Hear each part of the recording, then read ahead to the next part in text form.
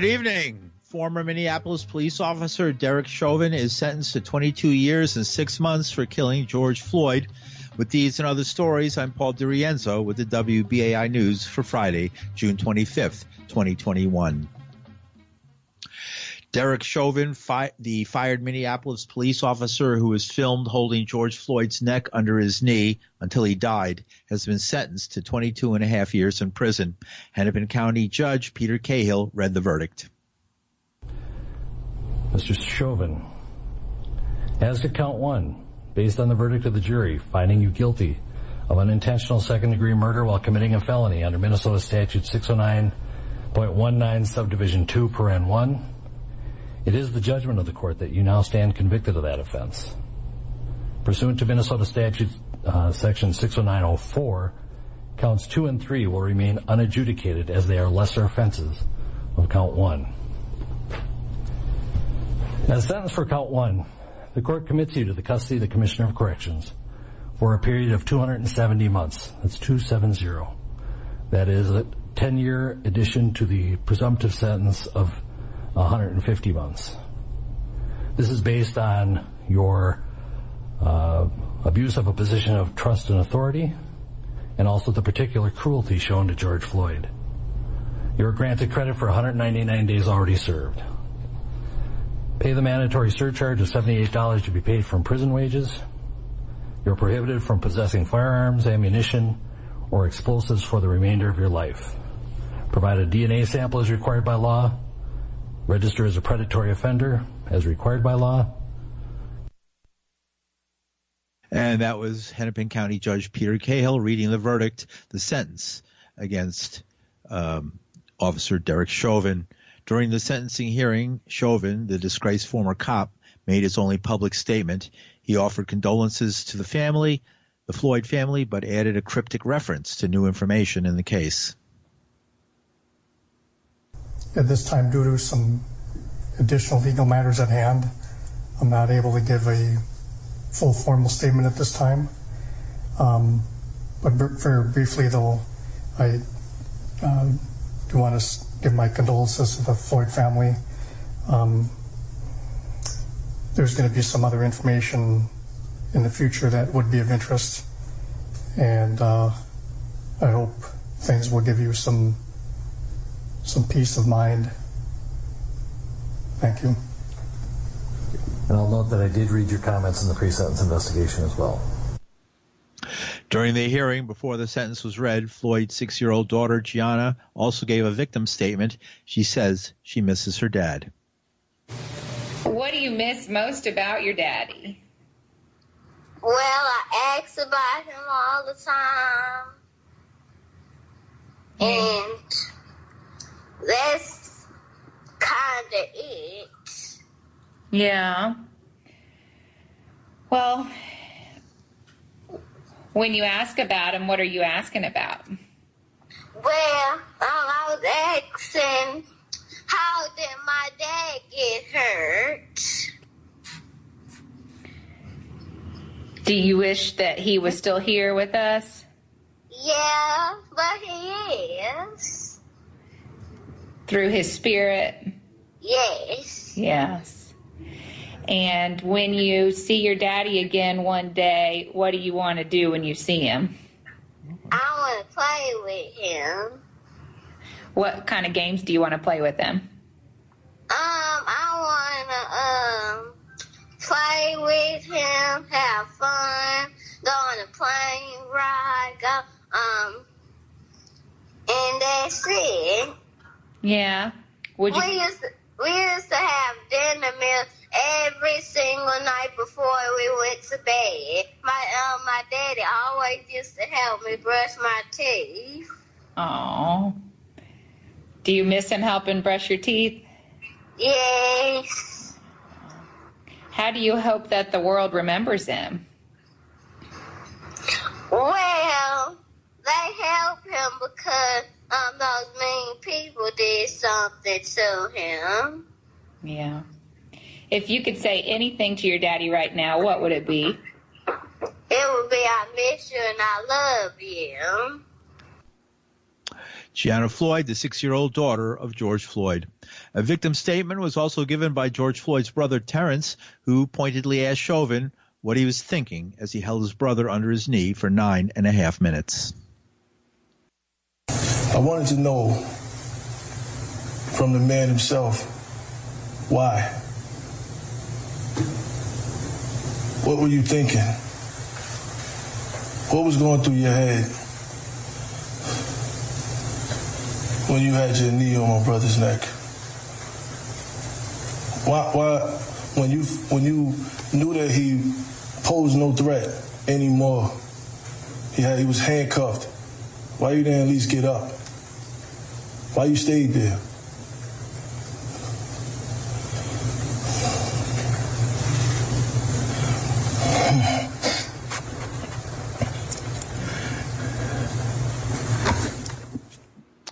While another brother, Philonise Floyd, asked for the maximum sentence of about 30 years. George's life mattered. So my family and I, most of all, my niece, Gianna.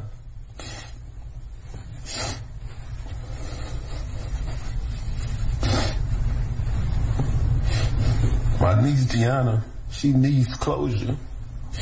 I'm asking that you please find it suitable to give Officer Chauvin the maximum sentence possible, charge that he has been found guilty for. My family and I have been given a life sentence. We will never be able to get George back. Daddy's our daughter's first love.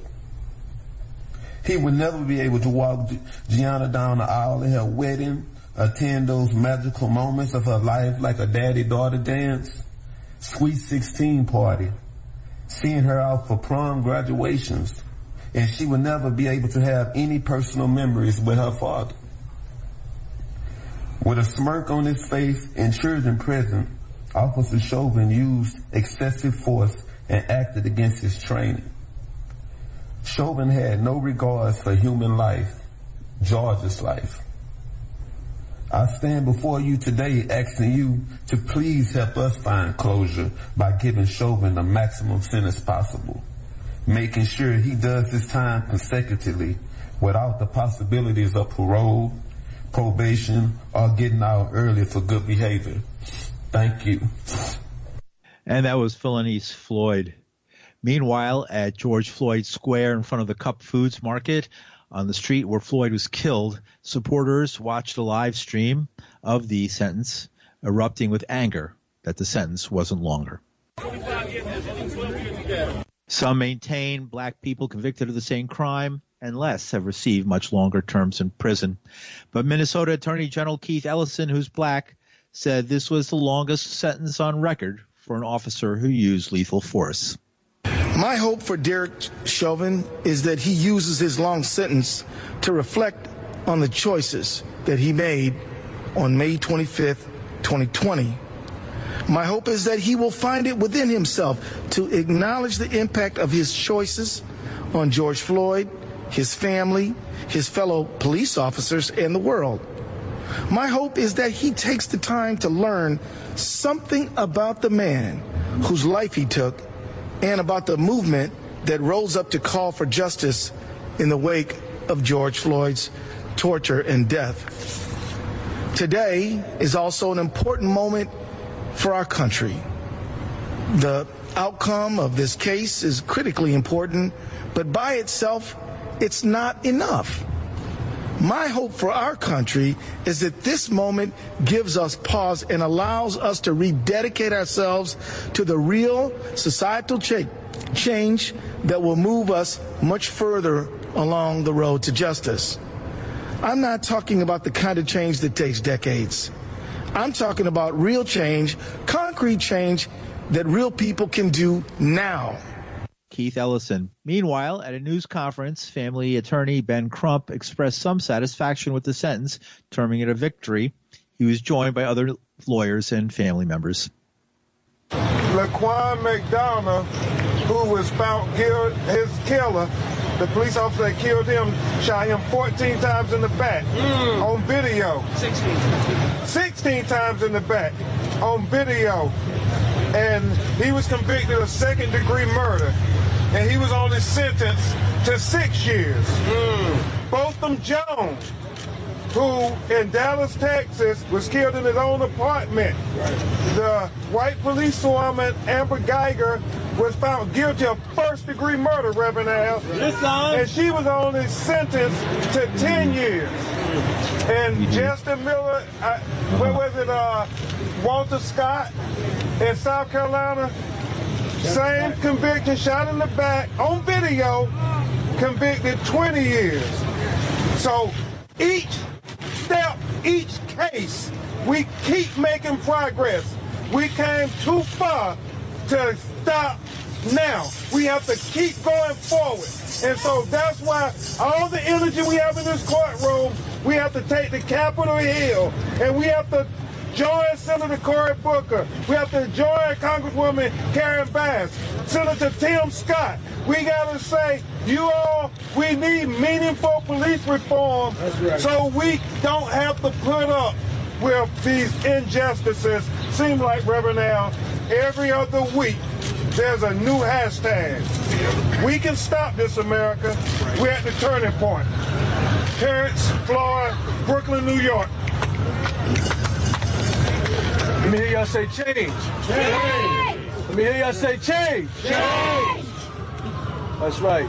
Just like I heard y'all say change all together, that's how we're going to keep the change going together. Fight. Keep fighting. The way we got here is because of our fight and your fight together. Y'all hit the streets. We thankful for y'all. And we just, I'm overwhelmed. I'm overwhelmed. Because I'm going to tell you a quick story. I had a dream the other night. I was in a field. I was in a field in the South with my family. And I looked back and I saw a man coming up, walking. And I'm trying to figure out who is that? I look, he gets closer. And all of a sudden I see the hat cocked to the side like this. Anybody that know me know who that is. That's my father. So he got close to me and he gave me a smile and he gave me a hug.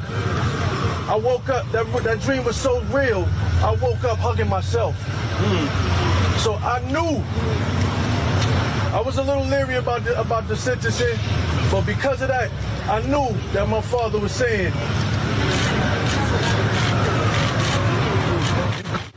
he's good. Keep doing what you're doing. For me, for your brother, for your name. Because we Floyd strong. And we're going to stay strong. Yeah. It's on. Thank you. Thank you, Terrence. Next, we will hear from the nephew.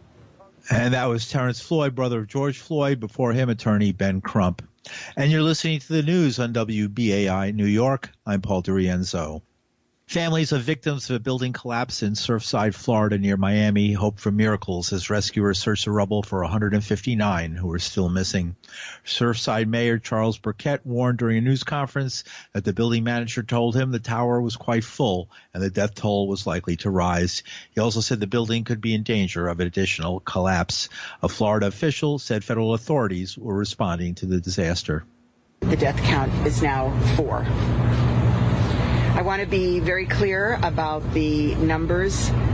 They're very fluid. We'll continue to update you as we have them, but we have confirmed 4 deaths. The search and rescue team worked throughout the night, and it was a very active scene from above and below. And we also brought heavy machinery onto the site to assist with the operation. And so we are very, very grateful that our president has now authorized FEMA support. We have the resources for the families at the Family Reunification Center. People are anxiously waiting for news of their loved ones. And rescue crews were searching under the rubble using sonar devices to detect any signs of life. Fire officials say they did receive some sounds as they searched the debris, not necessarily human, but the sounds of banging. And a small fire appeared to break out in one part of the building this afternoon amid ongoing search and rescue efforts as smoke could be seen rising from one of the floors. The fire was extinguished in about 20 minutes. Officials say they still don't know what caused the collapse. Kamala Harris, the Vice President of the United States, visited El Paso on Friday in her first trip to the U.S.-Mexico border as Vice President after relentless criticism from Republicans who accused her of avoiding the border and ignoring what they say is a crisis of illegal immigration and drug trafficking. It's good to be back in Texas, and I am honored to be joined by Secretary Mayorkas, by Chairman Durbin, by Congresswoman Escobar. We have a day planned that will be about, as much as anything, addressing the effects of what I've already been addressing, which are the root causes of migration, predominantly out of Central America. You've heard me say many times, most people don't want to leave home. And when they do, it is usually because either they are fleeing some type of harm or they cannot take care of the simple and basic needs of their family by staying where they are. And so we are here today to address and to talk about what has brought people to the U.S. border and, again, to continue to address the root causes which cause people to leave and often flee their home country. Vice President Kamala Harris. Harris was accompanied by Department of Homeland Security Secretary Alejandro Mayorkas, U.S. Senator Dick Durbin, Democrat of Illinois, and U.S. Representative Veronica Escobar, a Democrat also of El Paso. They visited the El Paso Border Patrol Station and the El Paso del Norte port of entry.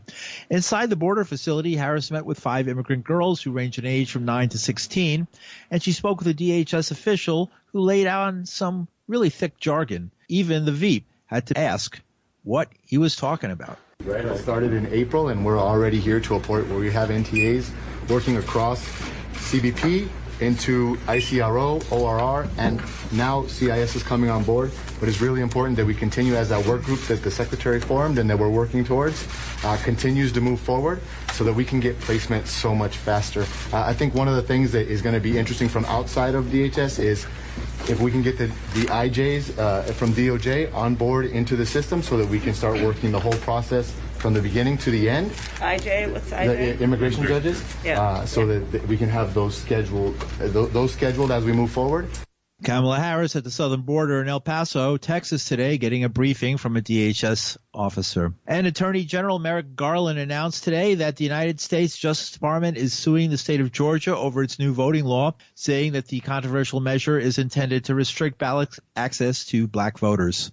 Our complaint alleges that recent changes to Georgia's election laws were enacted with the purpose of denying or abridging the right of black Georgians to vote on account of their race or color in violation of Section 2 of the Voting Rights Act.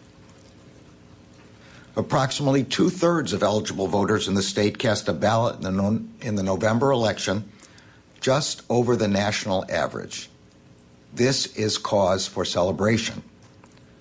But then in March of 2021, Georgia's legislature passed SB 202. Many of that law's provisions make it harder for people to vote. The complaint alleges that the state enacted those restrictions with the purpose of denying or abridging the right to vote on account of race or color. And that's Attorney General Merrick Garland. The lawsuit marks the first major action from the Biden administration to combat a series of new restrictive voting measures passed by Republican-led state legislators, and it came on the 8th anniversary of the United States Supreme Court decision to gut another key provision of the landmark Voting Rights Act called Section 5.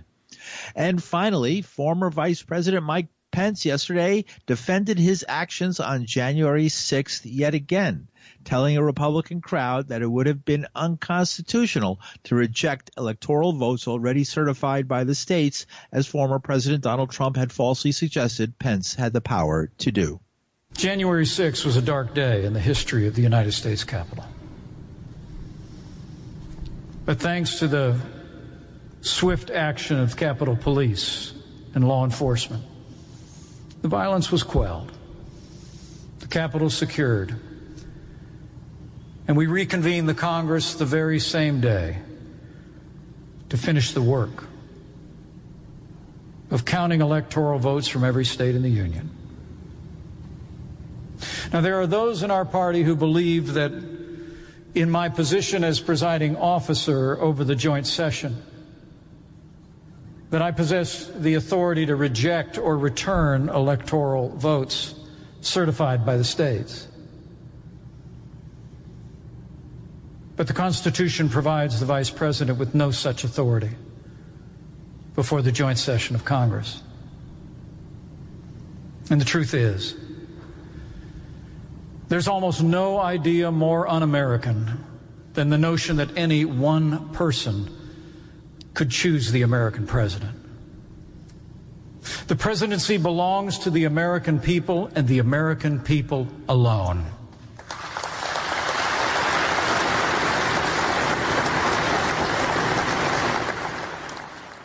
Vice President Mike Pence speaking yesterday. And one more story closer to home. The New York City Police Department says it's training all 35,000 of its officers on new de-escalation tactics. The program is called ICAT, Integrating Communications, Assessment, and Tactics. The cops hope to use the training to help shut down volatile situations without using violence. Police Commissioner Dermot Shea on Wednesday talked about the importance of teaching officers to manage crisis situations while keeping the community safe. Shea said sound tactics keeps everyone safe for our officers, but just as importantly for the people we serve. ICAT training enhances our efforts to always try to resolve potentially volatile situations, hopefully without the use of force. The training has already been used for city workers in emergency services. And we are going to stay on the line till the 7 o'clock hour, or right before the 7 o'clock hour, to take your calls about and to discuss further your reactions to the listeners' reactions here at WBAI to the verdict of 22 and a half years for Derek Chauvin and what that means. So a year after these events, you know, it happened, and now we had the reaction to that happening. We had the people in the streets. We had all the events that happened with the Trump as president, threatening to bring out military reaction to protesters, followed by a trial, a gut-wrenching trial, really, of Derek Chauvin, ending in in a guilty verdict, and now the sentencing of 22 and a half years. Is this, in the opinion of the listeners to WBAI, is this adequate? Is there appropriate accountability for what happened, and will this apply to policing here in New York and around the United States? And the eyes of the world are on this country. Other countries such as Russia hasn't stopped crowing about the way America, a so-called bastion of freedom, treats its own citizens, and especially citizens of color. And so this has an effect it has a cost on the United States as a nation, as a country, in its international relations. And so those who might say, who cares what goes on within the borders of outside the borders of the United States? Well, you're paying for it through your taxes, because if there is pushback from other countries, then we have to spend money to defend ourselves from that pushback. So, you know, it's an expensive proposition, so is that enough? Have we done enough that we could take the United States off the grill and be grilled for our human rights violations by countries like Russia and China? Very interesting. Our number is 212-209-2877. Our on-air number, 212-209-2877. And we'll be happy to take your calls about any of the issues on the news today, but particularly your reactions to the 22-and-a-half-year sentence of Derek Chauvin, the fired Minneapolis police officer who was filmed by numerous cameras holding George Floyd's neck under his knee for 9.5 minutes until he died, actually for several minutes after he died. And it was as the judge called it, an act of brutality. The prosecuting attorney, the attorney general, this was an act of brutality. And I thought one of the most telling statements was from Terrence Floyd, who hails from Brooklyn, who was down there, and in his victim statement looked Chauvin in the eye and said, what was going through your mind? What were you thinking for 9.5 minutes? What would lead somebody for for 9.5 minutes. I don't know do we have any calls? I don't see the lights here, so I have to depend on our cool engineer, Reggie Johnson, who really does the job here keeping WBAI together. Believe me, you might not realize the contribution he makes, and we thank him profusely every day for helping get the news on board, which is no easy task in this age of COVID. Are we have any calls yet? Paul, we do not have callers yet. Did you give the number? 212-209-2877. That is the number. Well, maybe WBAI listeners are so outraged or so flummoxed by this verdict. Maybe it just wasn't enough. Maybe it's, I remember Justin Volpe he didn't even kill, he tortured an inmate in jail. Amadou Diallo, right? Was that? And he, yes. Yeah. And was it Amadou? Or no, it was Louima. Abner Louima, right. Right. Sorry about that. Mr. Louima. You might be listening right now. I know you're a fan of WBAI. Yes. Abner Louima, he got 30 years, and he's still in jail all these years later. So is 22 and a half years enough? Part of it is the Midwest. You have to say this. The Midwest is a little bit of it is sort of liberal, and they don't go as hard on sentencing unless, of course, people were screaming for the same crime more than a few people from the community, African-American people and others have received much longer, harsher sentences, of course. But they put it into some context. This is the longest anybody can remember. Okay, Paul, so since you have given out the number, there is now a flurry of calls on the air, and we got calls ready for you, sir. Let's fly through it. I want to get people's opinions, and we're going to try to do it quickly, not too long. Okay, good. Okay, let's do this. You're on the radio. Let's do it. That includes you. How you doing? Hi. Well, your opinion, your feeling about the, as a reporter, I always ask the dumbest question in the world, but it's a telling one. How does this make you feel? Okay. Well, first I want to say, Paul, you're my favorite newscaster, and I know you have these open forums, like you have them like once every month. I know Mike Sargent comes on now, but you like once in the blue moon, huh? Well, I was on last night. I was sitting in last night from midnight till 3 a.m. on Radio Nameable, which is exciting to talk to Bob's audience. The air is tight. We have a lot of great programmers with a lot of great programming. It's only on occasion somebody isn't here or is taking a break or is on assignment, and I get an opportunity, and I treat it as a valuable opportunity to talk to you guys. The listeners, and it's glad to have you on. Yeah. And to talk to you. And again, your reaction to today's verdict. I'm disgraced, man. Because that, what happened last, Memorial Day last year, that sparked not nationwide outrage. It sparked worldwide backlash. Okay, I listen to a program every day that Progressive Talk on Wednesdays on 93.5. Conroy Allison has the lawyers from the Cochran firm. So they were talking about like the whole sentencing thing. Yeah. And what do you think?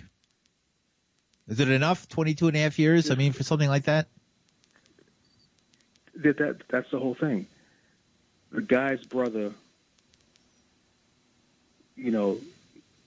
and he broke down, and he was saying he was talking to Chauvin, trying to find out what's going inside his head, and he asked the judge for closure, to give him the maximum. The judge had the power to give him 30 years. I think I think in that state, the maximum was 40 years or 30 years. Yeah, 30, I think. Give the guy, why don't you just slap on 10 more years? 40. It is 40. Why? 40. It is 40. Okay. Yeah. Wow. Why didn't they slap on the extra 20 years? There's no excuse. The judge had the power to do that. That was just total disrespect to the guy's family. Right. Well, knowing, because I used to live in the Midwest, all over New York, I did live out there, and they tend to be fairly liberal with parole. So 22, 25 years, you're usually out in less than 10 in those states. So I wouldn't be surprised if he got out in 8 years. So in a way, it is a slap on the wrist. But still, others say, considering the context, other police officers finding accountability under the laws as they exist today, the Supreme Court has ruled over and over again that officers do have the right to kill people. They have the right to kill people, to arrest people. I think we have to look at the whole way we do policing, and maybe even change the 15th Amendment, which allows for imprisoning people and putting it into forced labor, a sort of a continuation of slavery that's still in the Constitution of the United States. Change that. There's a lot of changes. I think a new Constitution, which of course is like, oh, America should have a new Constitution. That'd be easy. But we have to change the way we give these officers too much freedom to kill people. I mean, they just have all these rights to get away with it, and they use them, and it feels like that cop with his, Chauvin with his knee on his neck. He just didn't care. He was just in their face. The people yelling at him, he just didn't care. And maybe there's some officers out there who could tell us about this. What's it feel like if you're a police officer? Do you feel afraid to not have all these protections given to you by the Supreme Court, saying that you can't be sued and you can't be arrested and you can't be charged? Isn't that a little too much power? I'm going to move on to the next call. Thank you very much. We have a lot of people coming in, and we'll have to spend some time in a longer forum where we can have longer comments. Go ahead with the next call. Okay, caller, you're on the air. Thank you. Thank you. Where are you calling from? Hello. I'm calling actually from Queens, New York. Okay. Your reaction to the verdict, to the sentencing. First, I'd like to say thank you, Paul, for your program, and the other gentleman with you. Thank you, WBAI. The sentence and stuff, I understand, 22 years, 40 years, he out in 8, 9 years. All of that's heavy. Some people are happy, some people are sad. But me, truthfully, where I'm coming from, I'm sorry to say it this way, I'm a black man born and raised in Queens. Black people in America, we are $2 trillion people with money. We, as our own people, have to start caring and loving for each other before anyone else would. If we can kill and slaughter each other the way we are across America, Chicago, New York, Philadelphia, and so on, no one else would care for us. Yes, I know, I understand, all the politically correct things, but we have to do better within ourselves, because no one can love you the way you love yourself, and I feel what Chauvin done, what the Justin Volpe, the guy with Sean Bell, all of these cases, they wouldn't have thought of these things if we loved and respected ourselves. I'm sorry to say this. That hip-hop, gangster, rap music have to be abolished, because I believe that tarnish the way other people around the world look at us, I don't know if it makes sense, don't make sense. Oh, it makes sense. It's very interesting. I don't necessarily agree of being that actually censoring an entire type of cultural expression. Yet I was a tour guide, and I would take my students who I was taking on New York City tour guides to the famous 9th Avenue hip hop studios, and the producers took us aside.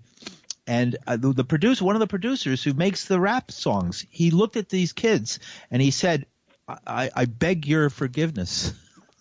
And it surprised me. He said, what? And, why did you say that? And all the kids were, why did you say that? We love that music. And he said, you'll grow up and learn why I said that. Well, I agree with you saying, and I understand. But for some reason, when other race, whites, Chinese, Hindu, Arabs, whoever, listen to the hip-hop, rap, gangster rap, I don't think they swallow it and eat it the way the young black youth do. Right. Well, that's this is such a deep question. I have other folks who need to get on and talk, and let's save this for another time where we can talk about it more in depth, because it's worth a whole show on itself. It's very deep. Okay, right. We have another caller. Thank you very much. You're on the radio. Hey, all power to the people. My name is Africa from North. Hi. How you guys doing? Good. What's your reaction to what happened today? Yeah. Now, my reaction is the same as everything. It's scientific. Like, we can't keep going with our feelings and emotions and letting them judge, dictate how we move. We are living under institutions of white supremacy. Like the last brother was talking about hip hop. Hip hop is a music genre that is controlled by institutions that we have no power over. The music that we receive, what we hear, we don't have the power to dictate what it is. Chauvin getting 22 years, 30 years, 40 years, 50 years has nothing to do with how the institutions of white supremacy function and how what parts they play in our lives. So you could lock Chauvin up, you could lock up any other police officer that have been locked up already. It still doesn't change the condition, because we are living with this now. In Newark, New Jersey, 4 brothers were kidnapped by the police from in front of their house 3 weeks ago. I, as a citizen, have to go take videos, have to make podcasts to try to get the information out.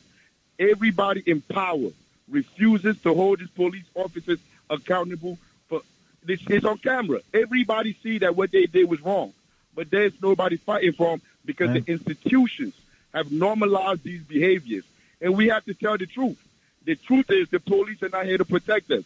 They're not here to protect the citizens. They're here to protect property and the wealthy. Our justice system works the same way because we live in an oligarchy. And these are not opinions. These are scientific truths that we don't adhere to. So when we run around here chasing for vigilantism because black leadership tells us this is what we need to find liberation, they are the problem. The leadership in the black community is the problem. Other groups have leadership that show them how to liberate themselves. At one point, Jews lived in the ghettos. They paid to build their own institutions to educate their own kids. We send our children 3 years old, like barely 4, into New Start, Early Start, whatever they call it, to be conditioned by white supremacy institutions. And then we wonder why these kids turn out the way they do. What's the alternative? We don't have a lot of time because I need to get to the next caller, but I want to just sum up with what you've been saying with what do you see as how should kids be taught? What should be done? And briefly. So Du Bois said we have to build our own institutions. We have to collectively come, instead of telling our people, go vote and support institutions of white supremacy, we should tell them we need to collectively put our money together and build our own institutions and liberate our own people. Come up with co-ops. Instead of one black person owning a business and saying this is a black business, everybody in that community has stock in that business. Okay. That's a great idea. And I think we had somebody on the news a few days ago or last week who was talking about the success of co-ops and how they survived better than regular business, privately owned businesses, the vicissitudes of the pandemic, and did better than private companies in the pandemic. So I think that's very interesting that co-ops is a way. I'm a big, strong supporter of co-ops. I think it's a great idea. Thank you very much, caller. Co-ops, and with that said, we have another caller. All right, you're on the radio. Hello. Yes, welcome to WBAI. Thank you. I'm calling from New Jersey, Bergen County. Cool. And your reaction to today's sentencing? I thought it was definitely not the proper sentencing. I think he should have at least been sentenced to life imprisonment without parole. This was a blatant disregard for a person's human life, blatantly. And he had a smirk on his face all the time. So I think it was not a just sentence. Yeah, the prisons are full. I read stories of 14 and 15-year-old kids who were sentenced to life in prison and served the sentence. So you're right. I mean, I don't really understand. A life in America, they used to say a life for a life. And so if you kill somebody, you get life without parole. I mean, many states look at it that way. And what you mentioned about the New York City Department having this new program where they're going to sensitivity training, that's a lot of BS. These folks have been policemen for years. They know what the right procedure is for treating people in a human way. They know that's BS and more BS. You're right. You're absolutely right. I mean, how many times have I've had people on who said that? Right. That's garbage. BS. And they go out there and shoot and kill somebody else. Right. And a gentleman who talked about, black people don't love themselves, that's a lot of garbage too. He's been brainwashed. Black people love themselves. People every day out there working to do the best they can for their families and their children. So that BS he's talking to, he's been brainwashed. He's been listening to too much of this white supremacy garbage. Very interesting. Thank you very much, caller. Boy, this is great. All right, we have another call online? Yes, we do. Oh, cool. All right, let's go to it. Okay. You're on the radio. Rose in New Jersey. Okay, and I'd like cool. to make the following comment. I'm just galled by this. The fact is that he should have gotten the full Monty and his boss, because it wasn't the first time he did something ugly. And as long as our taxpayers have to pay these audacious amounts of money for the ugly behavior of people who are supposed to protect and serve, we should be going after their unions to pay. Right. Well, I think, the Supreme Court has made so many rulings over the last years that have taken law enforcement out of the area of liability. Like the city can be held liable, but the cops and the police department itself and these unions, they can't be held liable. And the officer is given freedom to pretty much shoot down anybody for any reason they want, and then they have qualified immunity for it. I mean, we still have to start reducing that, because there'll never be accountability as long as there's qualified it needs to be the only reason. It might be said that the only reason that even this sentence of 22 and a half years came down was because of the civil unrest that occurred, which everybody says is the worst thing in the world. Maybe that's the reason why he got 22 years instead of like 12 years. Amen. And they knocked that, but why do you think people are in the streets protesting? Well, they're not stupid; they know. All right, hey, all right. Thank you. Look at the drug dealers, Big Pharma. They pay a fine, but they don't go to jail, killing millions of people. Right, accountability. Right, the Sackler family. They're heroes. Their names all over the Metropolitan Museum of Art. You never know that tens of thousands of people have died by their basically by their hand. You're absolutely right. In front of that, on the steps of that building too. And how about Trump, the former president of the United States? 600,000 people died of COVID under him. They wouldn't have had 600,000 people died if even if a Biden, a moderate nothing mishmash president would have done better. The guy should be held I think Trump should be held on murder charges for 600,000 people. They're going to get him for tax evasion, but he should be held for like mass murder. Anyway, next call. Thank you. Okay, next caller, you are on the line. Hello there. You're on the radio. Yeah, go ahead. I want to say I love WBAI. No disrespect. Very progressive, always trying to see both sides of everything. I think there's still a lot of things with this case that we have to question that just got swept under the rug. I feel like from the beginning this video was very suspect. George Floyd's past is very suspect in terms of if you look at like tattoos and what organizations he might have been involved with. He was known to do pornography down in Texas. The Black Lives Matter movement didn't just pop up out of nowhere. They spent hundreds of millions of dollars on this thing. I've been to the protest. I've seen the way the people are. I think it's all very suspect. George Soros funds so much stuff like this. I think Politico said he put $400 million into this. But what about that video? Okay, I understand what you're saying, and I've sort of heard a lot of that already, and from people I know. But when you look at that video, 9.5 minutes with his knee on the guy's neck, and then he dies actually 3 minutes earlier than the time he had his knee on the neck of a dead man for 3 minutes of the 9.5 minutes, as was shown in the trial. And then he was looking with that smirk in the face of people who were begging him to get off the guy's neck, and the guy was handcuffed. There was no reason to keep him on the ground. I mean, how can you? Why wouldn't anybody be angry? What red-blooded human being wouldn't be angry after seeing something like that? It was off. There was no humanity there. Part of the people watching, putting a stop to it. The other cops, it doesn't seem like that does anything. By the way, Israeli Defense Forces came over and trained people in cities across America on how to do that same maneuver. By the way, there's an article about that online. I'm just saying the whole thing's very suspect, and it to me doesn't seem like the funeral. They took his body on a tour. There's all kinds of discrepancies with the funeral. You're telling me the one time it was open casket. But I don't really understand what is the purpose of the discrepancies. What are they trying to do?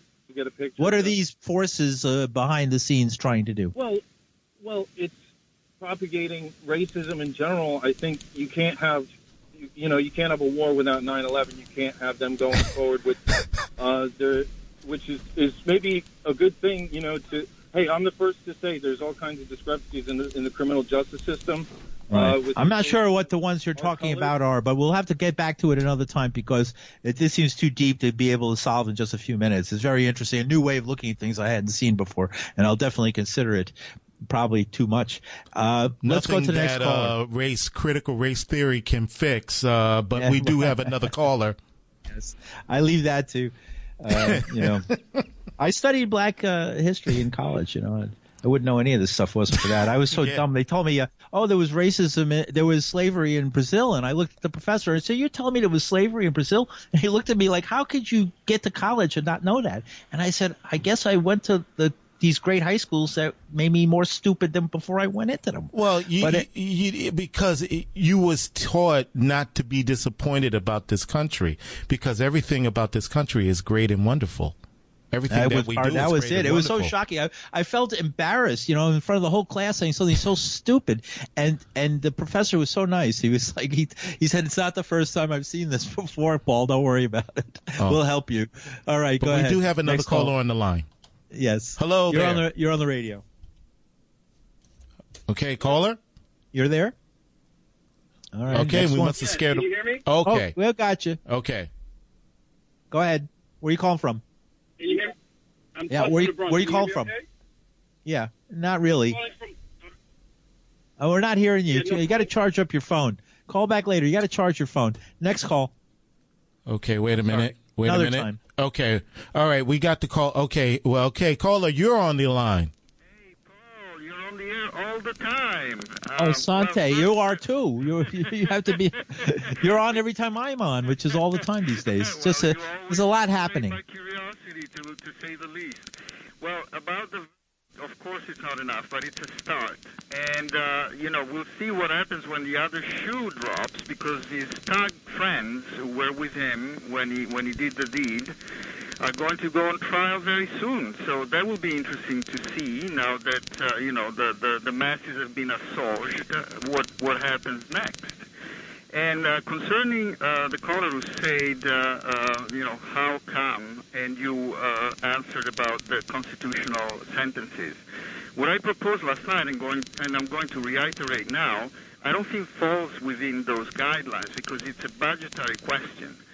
The cities can and should restrict the police budget in proportion to the awards that are paid out with our money to people who've been wronged. And I think the police departments around the nation, I broached it last night, I'm reiterating it again because I don't hear it from people who are into very seriously into the observation of law enforcement in this country. Make the police not liable, but simply say, hey, 45 million went out because you killed somebody, that's coming out of your budget. And the top brass and the big cops will get the message very quickly. Mm-hmm. That's all I'm going to say. I'm going to leave them. Thank you. And I think they should put an end to financing things through forfeiture. These forfeiture laws are horrific. When I heard yesterday, I did a story. I didn't mention where the money came from in this story about this new youth NYPD youth program that they're starting to try and stop gun violence before it happens, like, through PAL or something like that. And they said that somebody asked, how are you financing this? And the commissioner, Shea, he said, through forfeitures. And I'm saying, so you're going out there and making people forfeit money. Half the time, the money is taken away from the people with no evidence that they did anything wrong. They just take money away from people. Forfeiture is the biggest scam that governments use, and I think they should put an end to that as well. But anyway, that's my 2 cents. Don't forfeit it. All right, and next call.